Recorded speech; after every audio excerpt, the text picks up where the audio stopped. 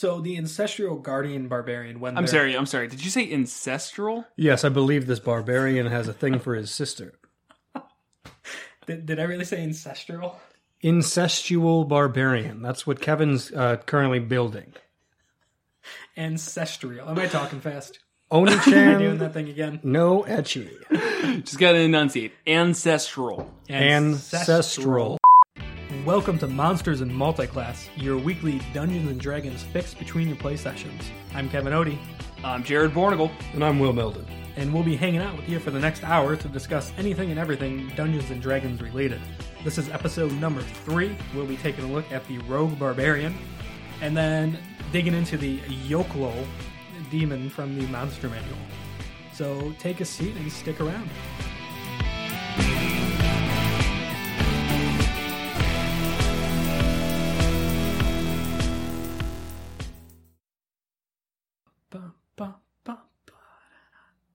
I don't know what that is. I still think we need to use that. Song. I love that song. That we always fight to. Yeah. Yeah. It's so bad. What the fuck is she saying?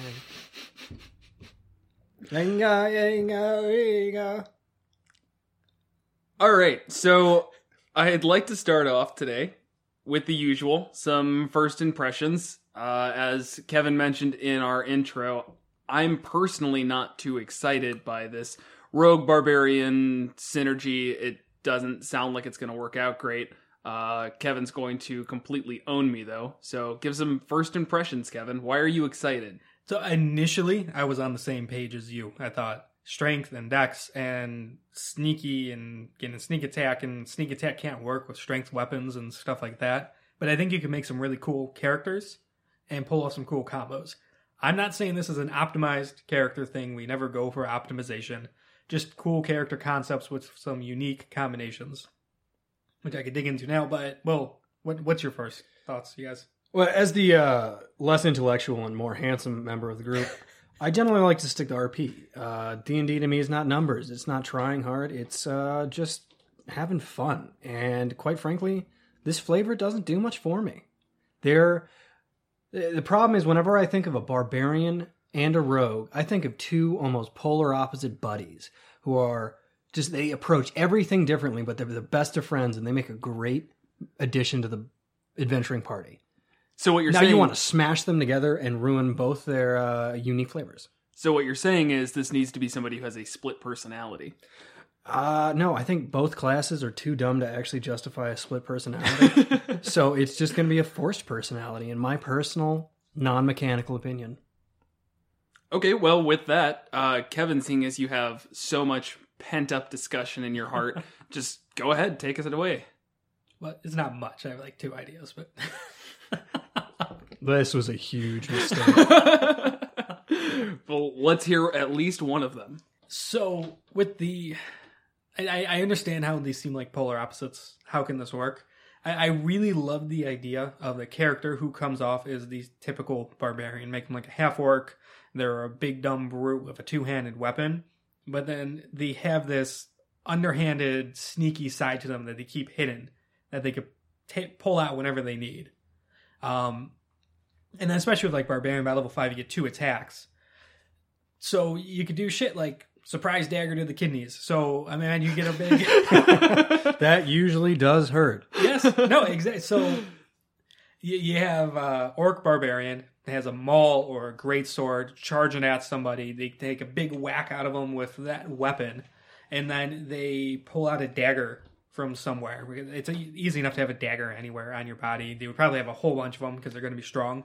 Because they're a barbarian. And then that dagger, all of a sudden, out of nowhere, shanks them in the side. And that triggers sneak attack. Yeah, but can you do that as your second attack, your extra attack? I don't see why not. I don't think it says anything about switching weapons or not. I know there's the whole thing about dropping weapons, but all right, so you have a 2-handed weapon. You let go with one hand. And that weapon, so you still have control over it. And then you have the other hand to just quickly pull out a dagger and boom. And that's a finesse weapon. And as we talked about previously, the sneak attack has to be a finesse weapon. But it doesn't have to be using dex. So finesse allows you to use dex or strength. Right, true. So a short sword, a rapier, a dagger, what have you. they're all finesse and will trigger sneak attack, but you can still utilize your strength Ooh. to hit them. Kevin is coming in with this. Yeah. Because now that I think about it, barbarians don't dump dex anyways. Right. No. So anything you might need as a rogue with dex, you've already got, and you can attack with your main status strength. That's pretty good. Yeah. And mechanically speaking, switching your weapons for your second attack does not work out in your favor unless you've got a sneak attack behind it. Yeah. And it's also just like a dagger. I think big, dumb, not a big, strong. Their intelligence doesn't really matter to their ability to hold daggers. A big, strong barbarian, you can have like 6 daggers on them at any point in time, easily accessible. Daggers are also able to be thrown, which could be good if you just can't make that make it out far enough. Right. And instead of relying on javelins like barbarians normally do, you can get that thrown dagger, which could be kind of nice. Yeah. Yeah, and then if you when you stand with the dagger, you don't need to worry about resheathing that or anything because it's just a dagger. Yeah, just leave it in them. Let go of it. And From a tactical perspective, removing the dagger is usually your best bet. The blood flow is usually impeded by the bladed weapon. Thank you, Will. That's D&D is not a physics simulator. This is more of a medical simulator kind of thing that I'm going for. This is for anyone who dreams of one day stabbing someone in real life. Just remember, pull it out or they'll probably stay alive. Okay. And then you have Reckless Attack, which you get it's just like level 2 Barbarian, maybe even level 1. Yeah, level 2. So on the beginning of your turn, you could choose to attack recklessly and give yourself advantage. The drawback is that then any attack on you has advantage, but a rogue attacking with advantage automatically gets sneak attack. And disengage is a bonus action. Exactly. Yep. A barbarian with cunning action is some scary, scary shit. Damn, that's a very mobile barbarian. Yes. And to take it even further, you need, I think, barbarian 5, rogue, just rogue 2 for cunning action. And to do the ancestral guardian barbarian, I came up with this whole little cool combo. So the ancestral guardian barbarian, when I'm sorry. Did you say ancestral? Yes, I believe this barbarian has a thing for his sister. Did I really say ancestral? Incestual barbarian. That's what Kevin's currently building. Ancestral. Am I talking fast? Oni-chan. Doing that thing again? No etchy. Just gotta enunciate. Ancestral. Ancestral. Ancestral barbarian. When they first go that route, I think at level 3, when they're raging, the first attack of a turn will send their ancestral spirits on whatever they attack. And then that hampers that target. So then for the rest of that turn, that creature will have disadvantage on anybody it attacks except for the barbarian. And if it manages to hit someone else, that person has resistance to any damage they cause. So that really benefits you to just get out of there. Exactly. Make it kind of their only option unless they want to invoke an opportunity attack. So you recklessly attack. Two-handed weapon, slash the shit out of them, surprise dagger to the kidneys, get sneak attack off of it, disengage as a bonus action, and because barbarians also move faster by level 5, you could probably run back 40 feet. And there's a really good chance whatever you just did that to, who now really needs to attack you, otherwise they're kind of gimped, can't reach you. Most monsters seem to cap at 30. Obviously, that's not always the case, and there's always ways around it, but I think it's a really cool combo. Yeah, and not to min-max this one too much, it might even be good to hold if you roll high in the initiative order and let one of your other melee combatants get up close, where then once they're up close, you charge in, do that sneak attack combo, and then get out of there. So that way they now have to provoke an opportunity attack to run towards you. Yeah, absolutely. Unless they want to disengage, which means they're not going to take any attack that turn. Right. Unless they're a rogue barbarian. Unless they're also a rogue barbarian. Which there's not going to be very many of. So mechanically speaking, we've got a solid base, but let's talk about RP. I mean, why would a rogue barbarian also have this ancestral obsession? So when it comes to that with rogues, especially rogues, there's not really a lot of detail given about why are they a rogue? What's the source of their power? They're just sneaky. They have some martial prowess through just standard training. It's on the same level as a fighter. It's not like all fighters have been trained in a gladiatorial arena or soldiers. They have martial prowess. They train up to it. Rogue's the same way. So you can really mix that with anything. You have the classic barbarian out in a tribe that honors their ancestors a lot, and this particular one seems to have a little more dexterous than the rest, and just has some additional skills that they decide to train up. But we're also talking sneakiness. Not necessarily. What do you mean not necessarily? The main class feature is sneak attack. A, Which doesn't... that was a misnomer. poorly B, named.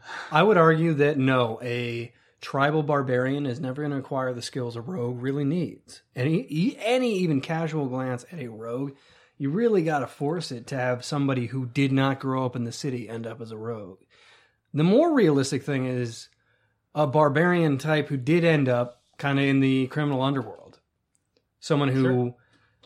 and this is going back to anime archetypes, Ooh, my favorite. the huge buff guy who's quicker than he looks. Oh, That's a good archetype. it is, especially once he takes off his entire vest of daggers. He'll be so much quicker. It's like nobody sees it coming. It's like, oh, what's that guy? He's just a big dumb brute. But no, he's actually the boss. And that little guy you were talking to, just a front. And when you go to attack him because you think you're so fast, he's like, nope. That's perfect. Okay. In anime D&D.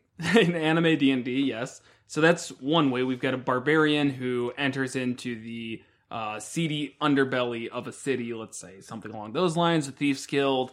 Can we think of a way that it works the other way, where they're a rogue and then become a barbarian?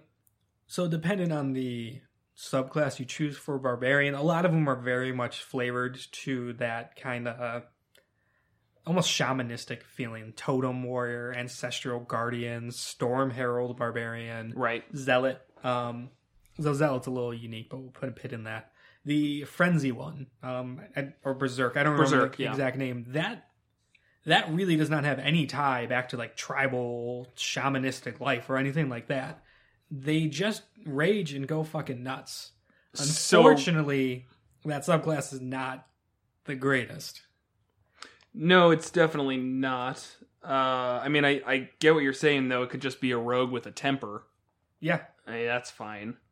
What do they get? They can enter into a frenzy where they can make a melee attack as a bonus action. And wow, when they end their rage, they suffer 1 level of exhaustion. That was always the downfall of that particular class. Yeah. It's like the benefit you get is great. The bonus action attack while raging. The penalty to it is too much. Way too much. I would argue that it can fit into a campaign. If you're not min-maxing, it's like we've got this absolute monster of a berserker on our team, and he can go ham, but he's not very useful afterwards. I'm especially sorry, after Master. the second one. I'm sorry, Master. I have to go all out just this once. That's basically what we have with that. I mean, he's going to get exhaustion, of course. As you said, after the second one, it's going to be really, really debilitating. I mean, how many rages do they even get? So, I mean, if they're raging 6 times, that could outright kill them. Is there a capstone that's like, hey, you can't kill yourself by getting too mad? No. I don't think so. Man, literally too angry Yeah, to I think die. it's a mindless rage. They can't be charmed or frightened. Intimidating presence. They could frighten people while raging. That's actually funny because at 20th level, they get unlimited rages, but they don't get unlimited ignore exhaustions. I haven't really thought about that one too much, but that's kind of a terrible subclass. You don't have to go and do ultra rage, though. It's what you have to true. keep in mind. It's a Wait. choice. Oh, that's You just can the frenzy's like a rage plus. Yes. Okay. Well, And that's it a little bit more reasonable. Turns you into the only thing able to hit more than a fighter, if I'm not mistaken. Yeah, I mean, that's obviously As going much to be a... as a fighter. Doesn't fighter get up to 4 attacks by 17th level? And then barbarian gets 3, and then don't you get an extra They with the relentless? I thought they only get 2. They only get 2. They Or only you get get 2? 3. Yeah. Yeah, and then the bonus action brings it up to 3. That's it. Yeah, fighters are kind of insane in that sense. They just get them brutal criticals. And huge damage bonuses with their rage. Right. It's just plus 2 flat out with rage, right? Is it? We should at least know the basics behind rage, guys. The damage Yeah. it goes up based on go flip over to the table. Rage Rage damage by damage. level. Yeah, Oh, hey. Okay, so at 9th level it goes up to 3. I mean, it's really not that much. Mm-hmm. I mean, obviously, over the course of a campaign, every rage hit's going to be great. But it only goes up to +4 max. Right. Still worthwhile, and it's good that it adds something. So, Ancestral Guardian, that looks pretty good. What other Barbarian classes are we thinking? How about Zealot? You said put a pin in that.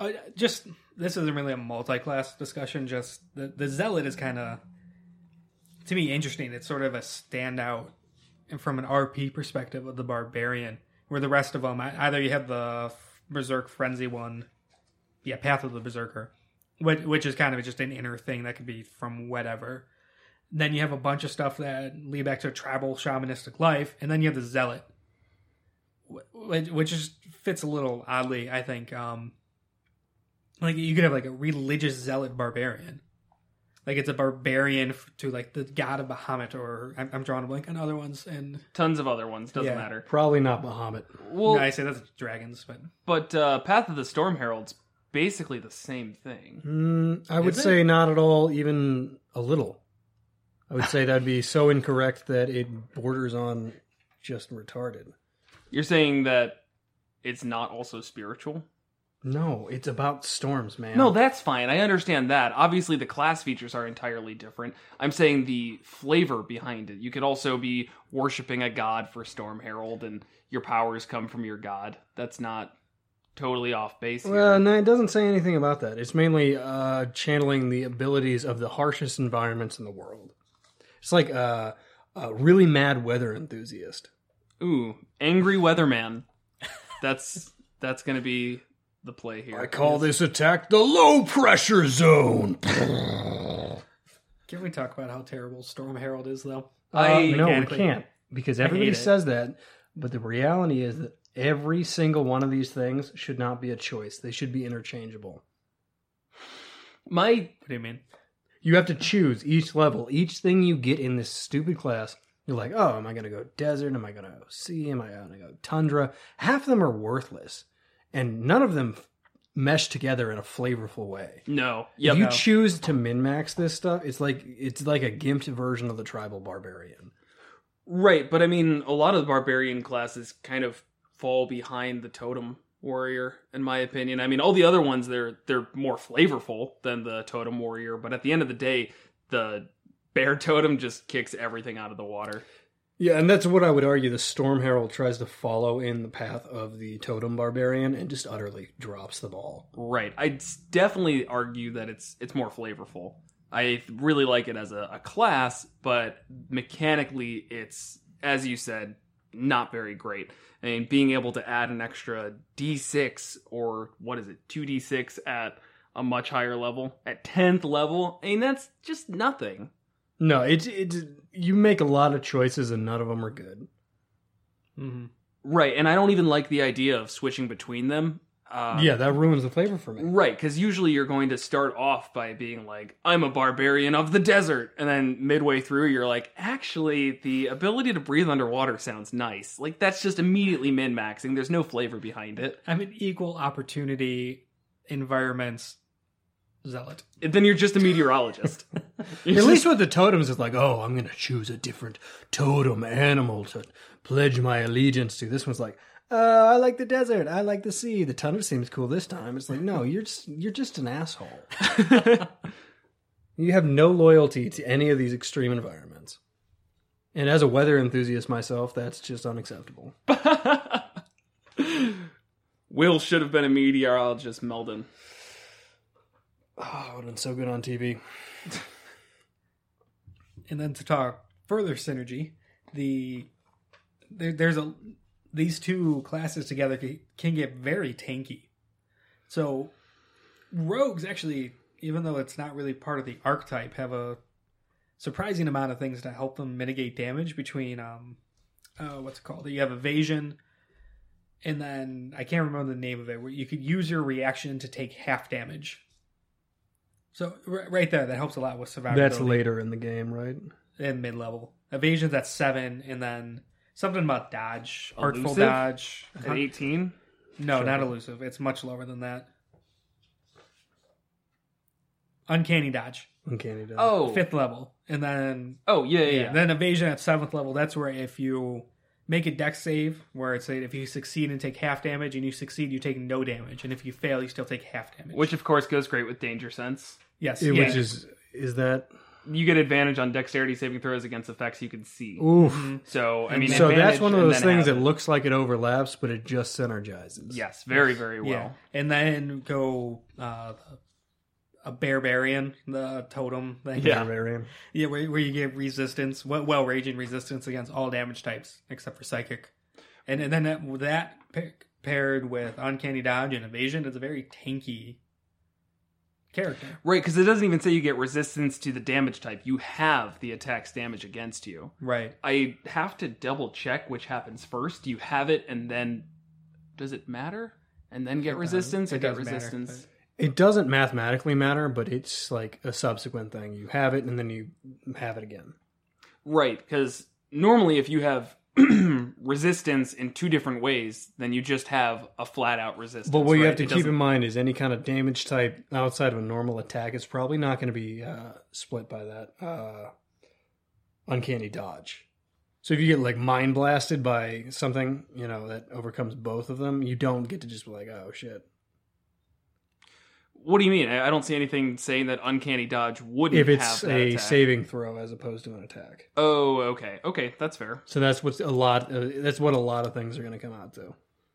But any kind of like a cantrip or attack rolled against you, yeah, it would be halved and then halved. All right, so making our way through, I mean, it seems like really Barbarian's got a lot of subclasses that work well. All of their main stats or main class features go up pretty well. How about rogue archetypes? Did you think any on that? The two of them, it's kind of the same thing as we discussed with the Monk Rogue, with the Inquisitive and Mastermind. They're subclasses that they have a lot of out-of-combat utility and very flavorful, and then meshing them with a Barbarian can kind of up their combat utility as well and make them more viable. At the cost of some multi-attribute dependence. Mm-hmm. Those two, they add more to the bonus action economy, Mm-hmm. and they do generally add a minor stat requirement for true effectiveness. They're not necessarily bad, but I think you could do better. Yeah. As long as you don't do Arcane Trickster. Yeah, Never roll Arcane Trickster. I can't think of a reason to. All right, no, you can't cast spells well. No, I'd honestly rather do a rogue wizard multi-class in like any situation. Right. The assassin generally pairs well. Flavor wise, and meshes with that big brute that's hiding the underhanded side of him or herself. Right. Because a lot of this assassin stuff, when you first read it, I know my initial thing was it's like you have this sneaking through the shadows and leaping out and stabbing someone and disappearing, and it's actually more about infiltration. I mean, isn't Thief more about infiltration? Thief. Oh, you mean infiltration of like more than infiltrating a house? You're saying like you want to go assassinate someone, so you impersonate someone else to get close to them, right? Like a bodyguard. Yeah, because you're a big dude. There you go. Actually, yeah, that's a really cool play. Where you have that thing we've been talking about of the brute who was the roguish whatever, and lives life as an assassin, and his whole thing to do is get hired on as a bodyguard. That really only works once or twice. You think? I mean, it's not like they have the internet. The and criminal phones underworld especially does not spread rumors like that. It's No, like, that's... oh man, don't hire bodyguards that are huge and also kind of sneaky. Okay, that's fair. I guess all bodyguards are supposed to be huge. They also don't have the internet, so it's like low information transmission abilities. Right, and you can create an entire new identity for yourself and have a full fleshed out history, and they're not looking for that.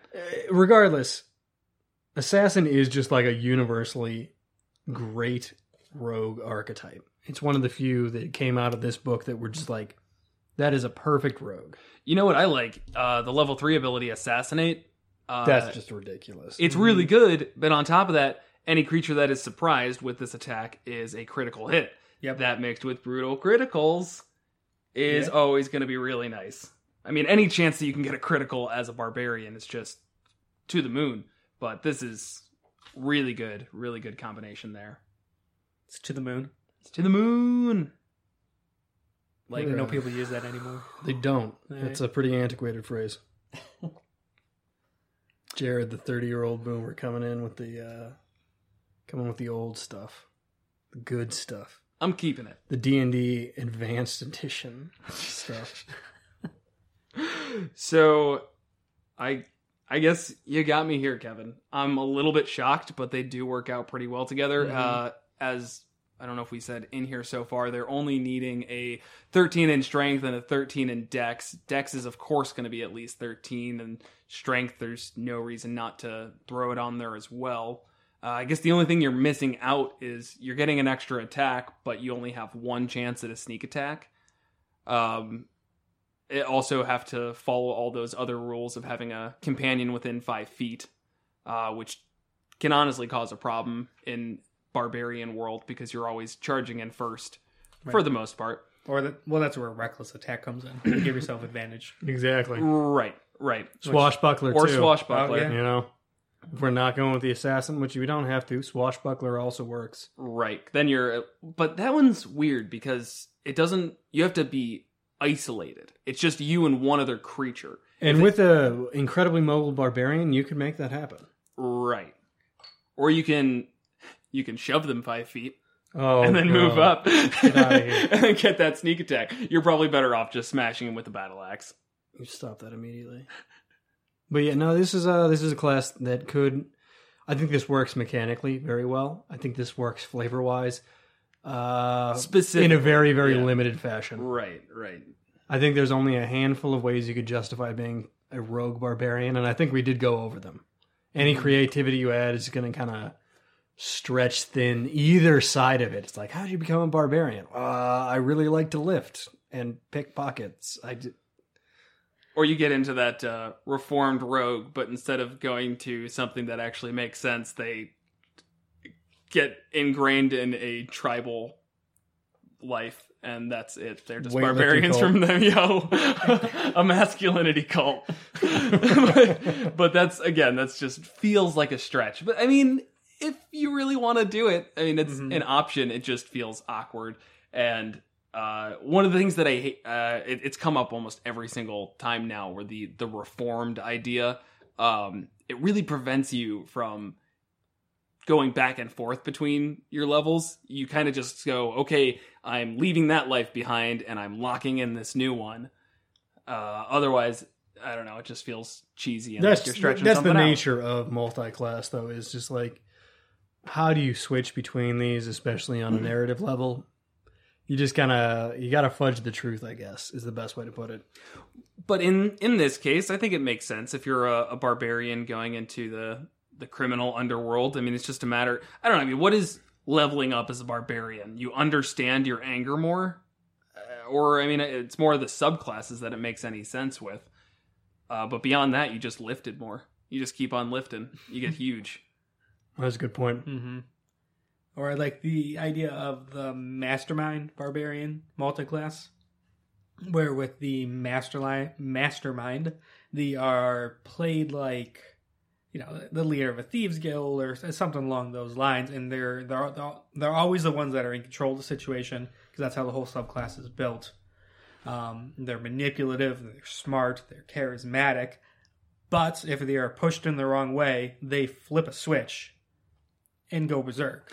Yeah, but what did you just say? They're intelligent, they're charismatic. Oh, those are our dump stats.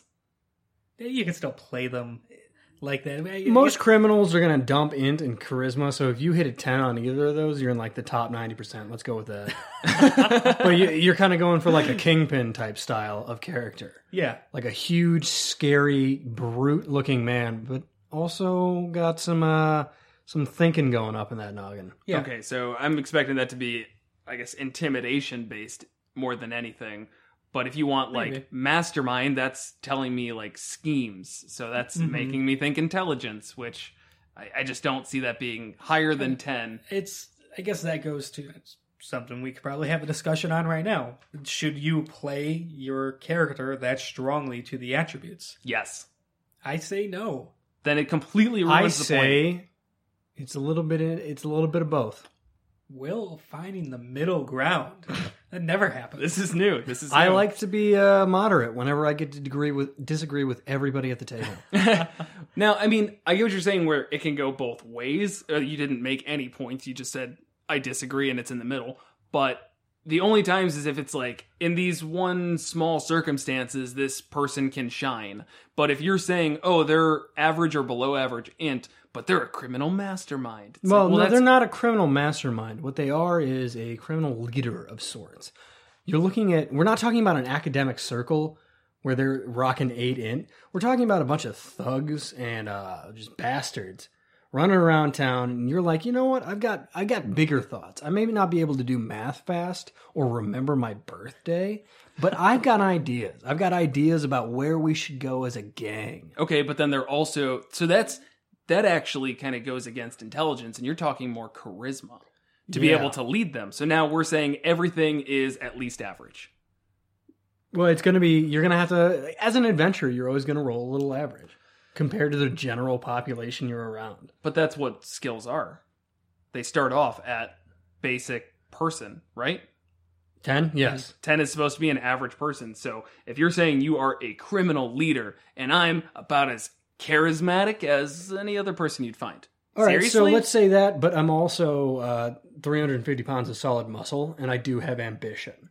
That replaces charisma in its own way, but it doesn't replace it in any kind of situation where you'd need charisma. It's like, oh, I'm going to smash your tiny pickpocket skull if you don't help me establish this gang. But when you're trying to convince a noble, hey, maybe we shouldn't import all these gray renders, it's like you're not going to be able to do it because you're in a different environment. But your starting environment, you could still play it off that way. I think that's a stretch, personally. Okay, so that's all fine and dandy, but now we're talking about maintaining your stats and role-playing to your stats when you're outside of your comfort zone. So when you're in your comfort zone, sure, you can be a little bit more charismatic than you are on your sheet, or a little bit more intelligent compared to your surrounding. But that doesn't mean that you should be role-playing in general as an intelligent or as a charismatic person. I mean, you can't be more strong just because you think that it fits better with your character. I'll give it to you. I'll say this. But when you leave your role-playing source, so to speak, you join the adventuring world and it all kind of goes out the window. I was an X, and when you were an X, your stats didn't really count. You were established that way. As soon as you joined the adventuring world, it kind of all went out the window, and you do have to return to your comfort zone. You are no longer as important as you once were. You're now outside wherever you grew up. You don't have your friends out. You got to go troll dungeons. So that's the kind of exception. It's only for backstory. It's not your current character. You're not the criminal mastermind anymore. You're the adventurer who cracks skulls. Okay, I can get down with that. So, I mean, that's more or less saying in your day-to-day adventuring life, you're going to be very uncharismatic, unintelligent, whatever it is. Those are just the two we've used as an example. But if for some reason you had a plot reason to go back home, everybody's looking up to you as if, you're the smartest guy around, you're the funniest guy around, whatever it is. I could see that working. Mm-hmm. Or in this particular case, you could just take the hit to some other stats and boost charisma and or intelligence. Right. It's obviously not mechanically, combat-wise, optimal, but so what if that's the character you want to play? Yeah, of course there's always that option, but you're still just going to get everything to about average, and you're right back where we started with this. Well, kind of. So above if you average. Take a half-orc, which I'm sure gives you, 2 strength and 1 constitution, I think. So 14 in strength bumps you up to 16. You guys to do. So if you're willing for con to not be that high, you could do 11 constitution bumps you up to 12. You get your 13 dex, or probably put it at 14 dex. There's still room to get intelligence and charisma up there a bit, or you could just say screw it. All right, I'm dumping con. Constitution is going to be an 8. Which is always a scary character, but for that manipulative criminal mastermind, who's kind of don't piss this person off because they're going to go berserk. You could probably kill them, and then everyone's just going to kill you. How do you a glass cannon? Yeah. How do you relate Constitution to ambition? I've always tied those two stats in my head together. Are you serious? Wait, Yeah, yeah, like your personal No, will to that's move not. on. No, it's your ability to like not die. And that's just it. It's a physical stat. It's like your ability to eat spicy food, get way too drunk, and get hit in the kidneys, and not go down. Just keep on moving. Okay, That's it. It's your will to not pass out. okay. So charisma is where you tie any other type of and just ambition- mental fortitude besides wisdom and intelligence. I guess Not really. you're. I mean, let me- anything let- besides that, any statistics, yes. Let me give you an analogy where strength is to intelligence, kind of mental stat, your mental intelligence, then constitution would be charisma. No. They kind of can switch off. No? Constitution's always put to wisdom. Really? Wisdom's your like ability to resist being like, hey, you should stab yourself in the eyeball. It's like, no, I don't want to do that. Okay. Constitution, I don't want to shit my pants. That it's identical like that. Okay. Dexterity and charisma have always gone hand in hand. How? Maybe they're just not That's good the to compare. equivalent. It's I think it's we're trying- mental versus physical agility in a way. I think we're trying Okay. to draw equivalents where there may not be any. I see where he's going with this, though. Let's ride it. So, you're saying that, like, your ability to weave yourself through social conversations and situations like that is also your ability, or is in line with your ability to dodge out of physical things. Weave through physical things. Again, these are really tough Yeah. analogies to make. Or They're the- soft relations. right. By right. the book, charisma is force of personality. That's it. It's not like being manipulative and knowing how to like say the right thing over here and do a little tug over here and get all this stuff to happen. It's when you walk into the room and speak, how likely people are going to listen to you. And they may have a really negative reaction. They may not like you. You could be extremely unlikable, but very charismatic. Will. I'm Everybody a perfect hates example. Will, but he Half speaks of good. people hate me. The other half love me. And the other half just don't want to even think about it. Perfect split. But I will say this. Charisma is a precision art where intelligence isn't. Because you walk into that room and you precisely give out these social kind of cues and these social forces of personality. There is a precision to it that's similar to dexterity. Dexterity is hitting your target. Charisma's hitting your target. Intelligence and strength have always got that kind of brute, raw strength, whether it be mental or physical. So I will say that there is a soft relation between these things that is completely meaningless. Totally. 100% So, yeah, autism. what does it matter? It doesn't. It doesn't. No matter at all. Okay. All right, so anything left on rogues and barbarians? I've said my piece. Yeah. Oh, minor thing. So we had all these big discussions and all that, and then going back to a little mechanical minor advantage. With barbarians, one of their cons of the class is they don't do much out of combat. All of their stuff is combat related. So out of combat, they're just kind of, they don't have much Me utility. strong, me hit Yeah. stuff. Yeah, they don't have much utility. But even just one level dip into rogue gets you expertise, which allows you to double your proficiency bonus for certain skills. And if you keep going, you're going to get... So you're kind of mixing with a skill monkey. Right. Yeah, that So definitely... it can boost that side of the barbarian. Yeah, and it definitely improves that that intimidation, as long as you're trying to make some brute force intimidations. Because those aren't always going to be charisma. Intimidation's ones that really switches back and forth a lot. Because the dude standing with a battle axe looking to crack your skull in, or slash your skull in, doesn't matter. He's not doing it because look how intimidating his personality is. It's because he's got huge muscles. Mm-hmm. So that's definitely useful for the crime boss scenario. Definitely. Yeah, I like it. Cool. What? Yeah, that's it. I say let's move on to our monster of the week, presented by Kevin Odie. Again. Jared didn't do his homework. Jared did mixed homework. Time for the Yochlol. Let's hear it, Kevin. What do you got? Yochlol. So this is a demon. I'm probably saying it wrong. Challenge rating 10. So this isn't necessarily like a campaign builder like the Starspawn from last week or anything like that. But I thought it was a really cool monster. It's from within the Abyss. They follow the Demon Lord of Loth, which is the Drow goddess, basically. And a lot of Drow actually have the ability to bring one of these things into existence from the Abyss into the material plane. In its raw form, it's this terrible tree slime monster. They describe it as a pillar of yellow slime. It looks like just like a deformed tree with an eye. It's page 65 of the Monster Manual. But it has the ability to shape change at will into that of a female Drow. And it could speak Elvish and Undercommon, and it's really, you can't tell what it is when it does that. So you have this really strong, powerful, terrible demon that's able to infiltrate areas.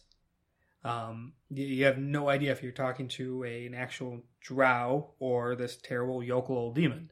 Generally, if you're speaking to a Drow, they're probably not going to be that friendly anyways. But there's a lot of infiltration you could do. And then when it comes to actual stats of this thing, its AC and hit points aren't anything crazy, but it is a spellcaster.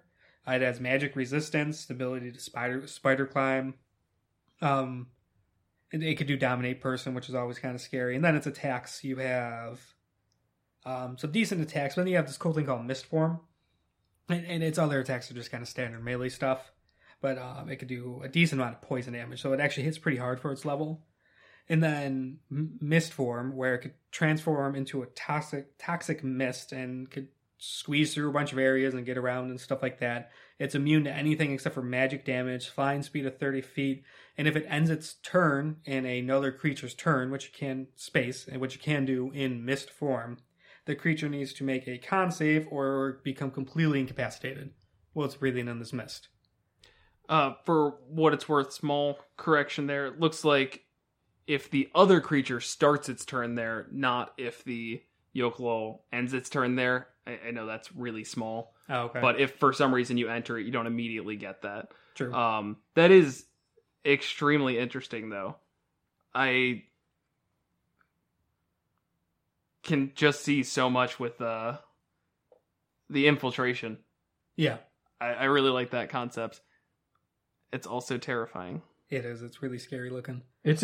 For a gigantic deformed slime tree, it is remarkably well-rounded. It's the kind of thing that you could see being summoned and thrown at you, and it doesn't come right at you. It takes different forms. It sneaks around. It does all the things you wouldn't expect a slime tree to do. Mm-hmm. Yeah, it'd almost be good in a dungeon to have it kind of following behind, and that'd be a good, like, constant reminder that there's something watching them. Especially with that giant eye that it has. It'd just be a quick thing, like, you turn around and see a big eye staring at you, but when you notice it, it dodges out. I like its web walker ability, where it ignores movement restrictions caused by webbing. That's always one of the biggest issues with casting anything like web or along those lines, just because you're now stopped yourself and ruining your movement speed. And it doesn't have anything particularly crazy movement-wise. It's just 30 feet. But it's nice to know that it can just rush right in there while you're all stickied up and cause some problems. Yeah. And then how this connects with the Drow. So as I mentioned earlier, there are various Drow creatures that have the ability to summon one of these. So I am DMing Out of the Abyss for these two and two others, where there's a lot of Drow in it. So I hope I'm not spoiling anything for these two, but I think it's worth talking about. You could have a lone Drow where it may seem like an easy fight. That, of course, we're just going to take the route of trying to attack and or capture this thing or this person, this Drow, or whatever. And then all of a sudden, here is another challenge rating 10 demon out of nowhere, just completely fucking them up. Yeah, and it also, I mean, its attacks and everything don't do a crazy amount of damage, except for that poison damage. If it hits while it's in spider form, that's an extra 66 poison damage. I think if it just hits. Yeah, just if it hits. There's no save or anything. It's just if it's in spider form, it does that additional. No, either one Piercing in spider form. Damage is plus. about the bite. Yeah, so it makes 2 melee attacks. So this thing could also have a spider form. If it's in its tree form, or I'm imagining drow form, that's a slam attack. If it's in the spider form, it's a bite attack. Right. They both do the same thing, but the bite attack is a spider's piercing damage, while the other thing is bludgeoning damage. Oh. And then regardless of which... It does that poison. Yes. Yep. Wow. Okay, that makes a lot more sense. Yeah. And also just the fact that it's got resistance to basically everything, except for The weird ones. it doesn't have acid. Is acid damage? Yes, it is. Okay, that's what I thought. Thank you. It doesn't have resistance to that, which is actually a little bit surprising. But cold, fire, lightning, and then bludgeoning, piercing, slashing. And then of course immunity to poison. That definitely makes it a little bit more difficult to deal with. Unless you've got psychic damage. No one has bards have psychic damage. Yeah, and even then they don't do much, except for a couple things here and there. It's also got really good saves, Dex, Int, Wisdom, and Charisma. So Dex, Int, Wisdom, and Charisma. That's 4 saving throws. yeah, That's kind of ridiculous in its own way. Yep. Yeah, plus 6, 5, 6, and 6. right. Crazy dark vision, 3 languages, deception plus 10. Yeah, Because a drow female is not necessarily always going to be something you treat as innately hostile. It's like 8 times out of 10, yeah, you're probably going to be at least pretty combat wary of it.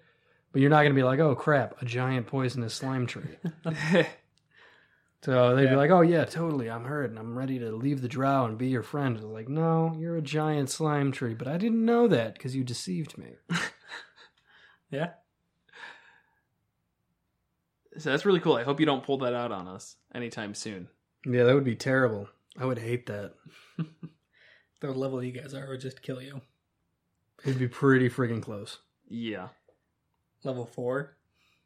It'd be pretty friggin' close. At least it's All right. not resistant to like radiant and necrotic. At those least ones. Darrendel's immune to that.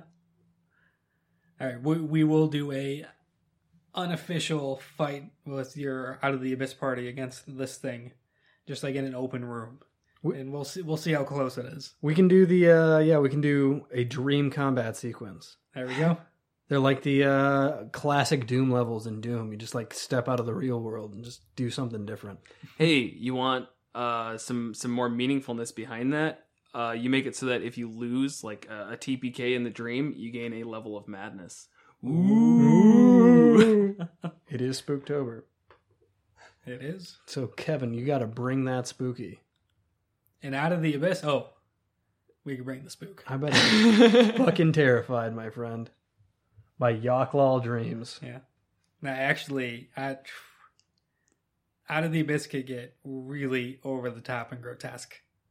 Like there is some stuff coming that's heavy. It's From written or from bit of both. It's Half of it's Kevin's weird, disgusting imagination. it's how it's written really lends itself to it. Some of it actually just as written is really terrible. I say even so far, like it's just been creepy a lot of times. Mm-hmm. I don't want to give any spoilers, but just some of the things we've dealt with just leave that uneasy feeling. It really does a great job of making you feel like you're in an entirely different world. That's being overran by demons. That's being overran. The Underdark is already kind of a scary, gross, kind of creepy place for surface dwellers like ourselves. But then, and I don't think this is giving anything away. In Out of the Abyss, demons are spilling into the Underdark. Yes. And demons are just terrible. Like, I read through that first chapter of Mordekainen's Tome of Foes. Yep. Which goes into devils versus demons in their war, and that book really peaks in the first chapter. Oh, I didn't get to the others yet, really. It's like Devils vs. Demons is very hard to follow up on. Yeah. But no, the demons are just terrible. Like, yep. Oh my god. Well, it really reminds me of the Doom game, though. Games where it's just these hideous, terrifying creatures that just pop into an area and just begin destroying everything without purpose. Yeah. It's great. Yeah, and just their effect, their presence warps the world to their likes. Yep. Which is very much you're now seeing in Out of the Abyss in the spooky Underdark. That could just be those weird little dark gnome things. What? I think you mean the Darrow. The Darrow. They're just dark gnomes Darrow. One's Very an different. insane version with beards. Yeah, pretty different. All right. Any final thoughts on the Yochlol? That's not even close. Yochlol. The Yochlol. Yochlol. Is it the ch sound? Yochlol? Yochlol. Was that be it? Yolchmayo. Yochlol mayo. Yoch mayonnaise. Yes. Yolch mayonnaise. Yes. That's it. Yeah, any final thoughts? He's cool. Yeah. He's like a slime tree and also a spider. Yeah. Not in that specifically. I guess, I mean, if we want to discuss just demons as a whole a bit more, there's so many here. That sounds like plenty of room. We will not get into any specifics. It just, I like demons coming forth in a campaign. Yeah. Yeah. Fucking That's weird. cool stuff. I like demons. All right. Thanks, everyone, for listening. You've been great. Woo. They didn't even participate. They didn't participate, but they They weren't raised even our there. spirits. No one listens to this except the people you got into listening to it. No. Stop the recording. Hey, shut it We have down. thousands of listeners. Jesus Christ. Do the outro. What's the out? Oh, yeah. Wait. Next time on Monsters and Multiclass. I don't know what monster. Oh, fucking Christ. Next time on Monsters and Multiclass. Next week, join us as we dive into the Barbarian Monk multi-class, as well as look at a new monster of the week, the Oblek. Oblex. Oblex.